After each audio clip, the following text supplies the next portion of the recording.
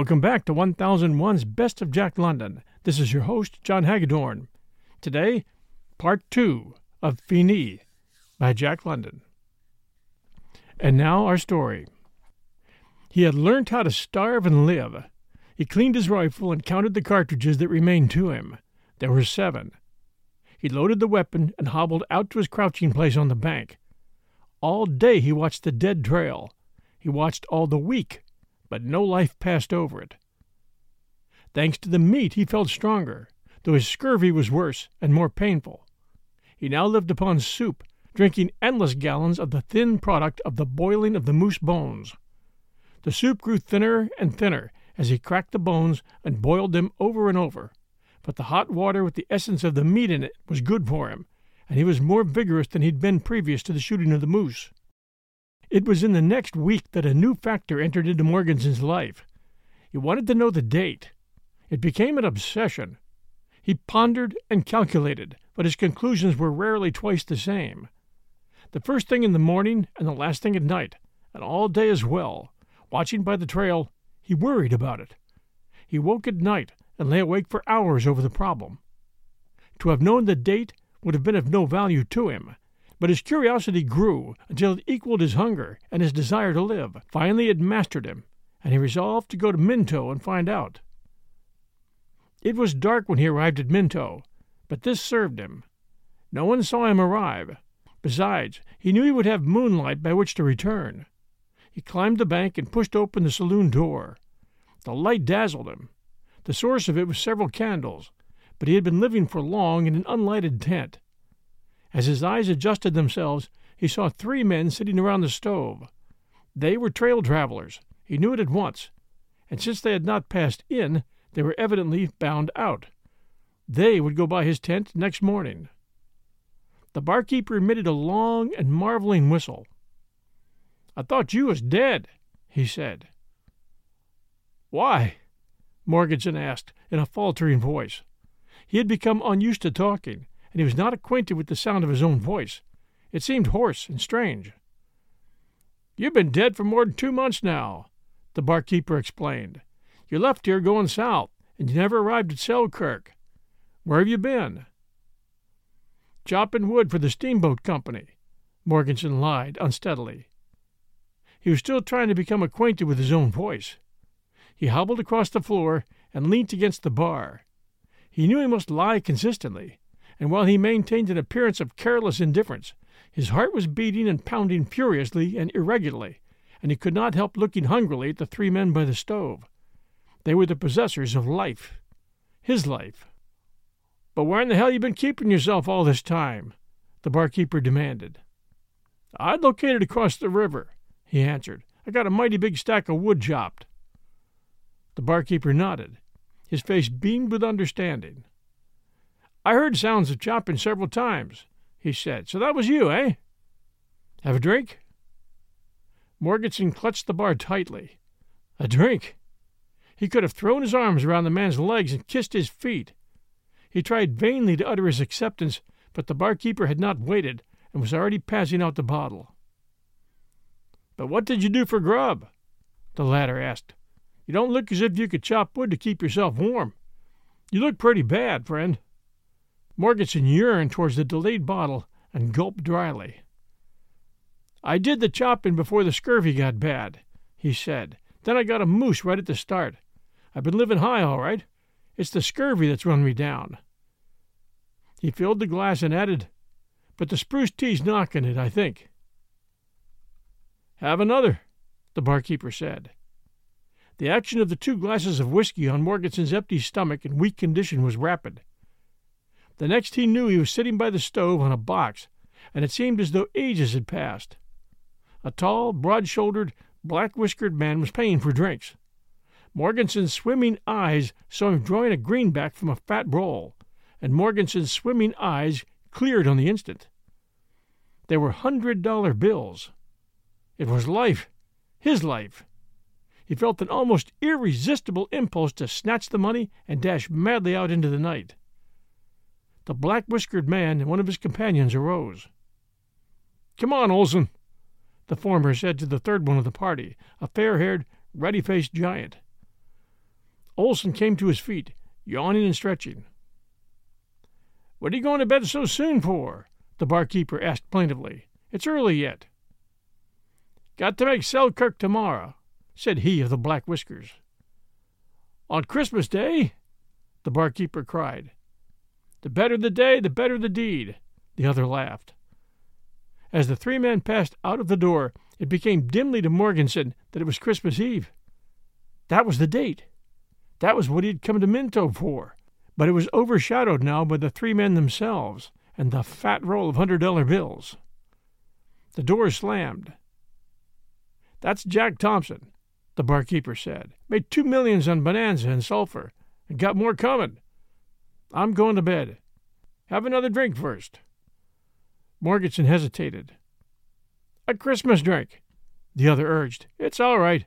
I'll get it back when you sell your wood." Morganson mastered his drunkenness long enough to swallow the whiskey, say good night, and get out on the trail. It was moonlight, and he hobbled along through the bright, silvery quiet, with a vision of life before him that took the form of a roll of $100 bills. He awoke. It was dark, and he was in his blankets. He had gone to bed in his moccasins and mittens, with the flaps of his cap pulled down over his ears. He got up as quickly as his crippled condition would permit, and built the fire and boiled some water. As he put the spruce twigs into the teapot, he noted the first glimmer of the pale morning light. He caught up his rifle and hobbled in a panic out to the bank. As he crouched and waited, it came to him that he had forgotten to drink his spruce tea. The only other thought in his mind was the possibility of John Thompson changing his mind and not traveling Christmas Day. Dawn broke and merged into day. It was cold and clear. 60 below zero was Morganson's estimate of the frost. Not a breath stirred the chill Arctic quiet. He sat up suddenly, his muscular tensity increasing the hurt of the scurvy. He had heard the far sound of a man's voice and the faint whining of dogs. He began beating his hands back and forth against his sides. It was a serious matter to bear the trigger hand to 60 degrees below zero, and against that time he needed to develop all the warmth of which his flesh was capable. They came into view around the out-jutting clump of trees. To the fore was the third man whose name he had not learnt. Then came 8 dogs drawing the sled. At the front of the sled, guiding it by the gee-pole, walked John Thompson. The rear was brought up by Olson, the Swede. He was certainly a fine man, Morganson thought, as he looked at the bulk of him in his squirrel-skin parka. The men and dogs were silhouetted sharply against the white of the landscape.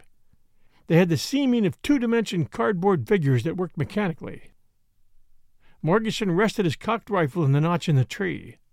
He became abruptly aware that his fingers were cold, and discovered that his right hand was bare. He did not know that he had taken off the mitten. He slipped it on again hastily. The men and dogs drew closer, and he could see their breaths spouting into visibility in the cold air. When the first man was 50 yards away, Morganson slipped the mitten from his right hand. He placed the first finger on the trigger and aimed low. When he fired, the first man whirled half around and went down on the trail. In the instant of surprise, Morganson pulled the trigger on John Thompson. Too low, for the latter staggered and sat down suddenly on the sled. Morganson raised his arm and fired again.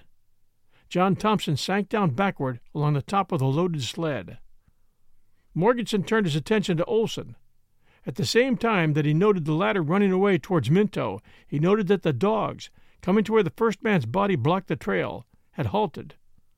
Morganson fired at the fleeing man and missed, and Olson swerved. He continued to swerve back and forth, while Morganson fired twice in rapid succession and missed both shots. Morganson stopped himself just as he was pulling the trigger again. He had fired 6 shots. Only one more cartridge remained, and it was in the chamber. It was imperative that he should not miss his last shot. He held his fire and desperately studied Olson's flight. The giant was grotesquely curving and twisting and running at top speed along the trail, the tail of his parka flapping smartly behind. Morganson trained his rifle on the man, and with a swaying action followed his erratic flight. Morganson's finger was getting numb. He could scarcely feel the trigger. "God help me," He breathed a prayer aloud and pulled the trigger. The running man pitched forward on his face, rebounded from the hard trail, and slid along, rolling over and over. He threshed for a moment with his arms, and then lay quiet. Morganson dropped his rifle, worthless now that the last cartridge was gone, and slid down the bank through the soft snow. Now that he had sprung the trap, concealment of his lurking place was no longer necessary. He hobbled along the trail to the sled, his fingers making involuntary gripping and clutching movements inside the mittens. The snarling of the dogs halted him. The leader, a heavy dog, half Newfoundland and half Hudson Bay, stood over the body of the man that lay on the trail and menaced Morganson with bristling hair and bared fangs. The other 7 dogs of the team were likewise bristling and snarling. Morganson approached tentatively, and the team surged towards him.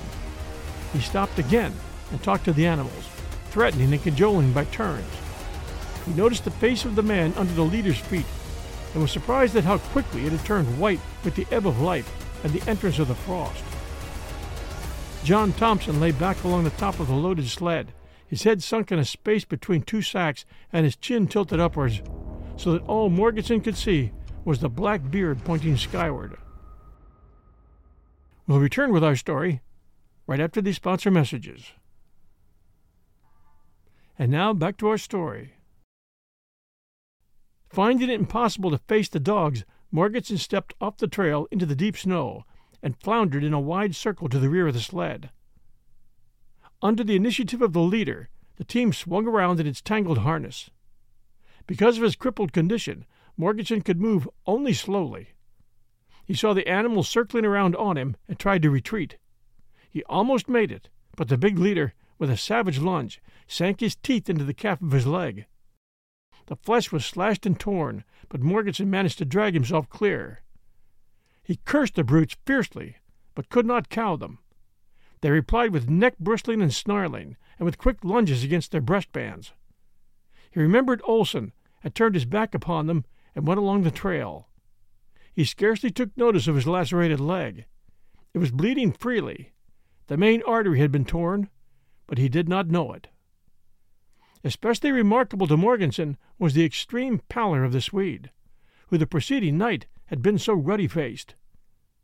Now his face was like white marble. What with his fair hair and lashes, he looked like a carved statue rather than something that had been a man just a few minutes before. Morganson pulled off his mittens and searched the body. There was no money belt around the waist next to the skin, nor did he find a gold sack. In a breast pocket he lit on a small wallet. With fingers that swiftly went numb with the frost, he hurried to the contents of the wallet. There were letters with foreign stamps and postmarks on them, and several receipts and memorandum accounts, and a letter of credit for $800. That was all. There was no money. He made a movement to start back down toward the sled, but found his foot rooted to the trail. He glanced down and saw that he stood in a fresh deposit of frozen red. There was red ice on his torn pants leg and on the moccasin beneath. With a quick effort he broke the frozen clutch of his blood and hobbled along the trail to the sled. The big leader that had bitten him began snarling and lunging, and was followed in this conduct by the whole team. Morganson wept weakly for a space, and weakly swayed from one side to the other. Then he brushed away the frozen tears that gemmed his lashes. It was a joke. Malicious chance was having its laugh at him. Even John Thompson, with his heaven-aspiring whiskers, was laughing at him. He prowled around the sled demented, at times weeping and pleading with the brutes for his life there on the sled, at other times raging impotently against them. Then calmness came upon him. He had been making a fool of himself. All he had to do was go to the tent, get the axe, and return and brain the dogs. He'd show them. In order to get to the tent, he had to go wide of the sled and the savage animals. He stepped off the trail into the soft snow. Then he felt suddenly giddy and stood still. He was afraid to go on for fear he would fall down. He stood still for a long time, balancing himself on his crippled legs that were trembling violently from the weakness. He looked down and saw the snow reddening at his feet. The blood flowed freely as ever. He had not thought the bite was so severe. He controlled his giddiness and stooped to examine the wound. The snow seemed rushing up to meet him, and he recoiled from it as from a blow. He had a panicked fear that he might fall down, and after a struggle he managed to stand upright again. He was afraid of that snow that had rushed up to him.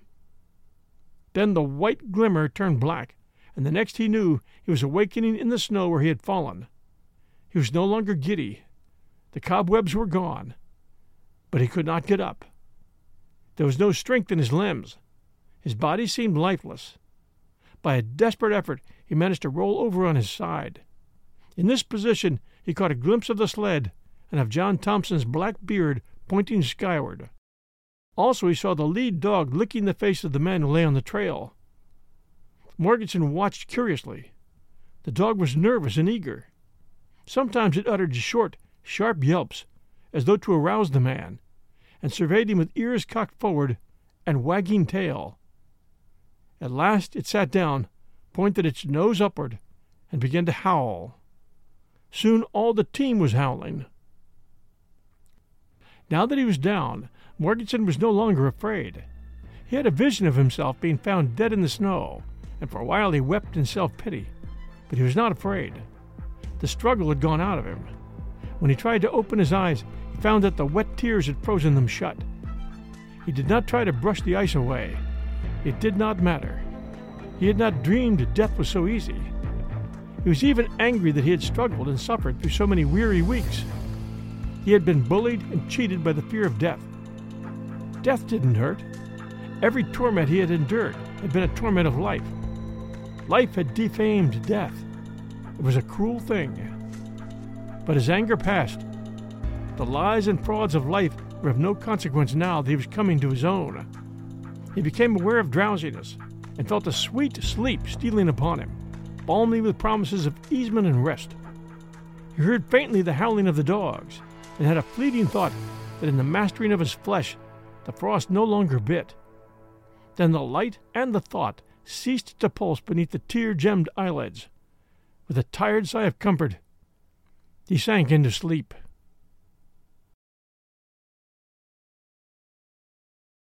Thanks for joining us for this Jack London short story, FINIS. Many more great Jack London stories to come. We do appreciate reviews, and we appreciate your sharing our show with others. This is your host and storyteller, John Hagedorn. This is 1001 Best of Jack London. Stay safe, everyone, and we'll be back soon.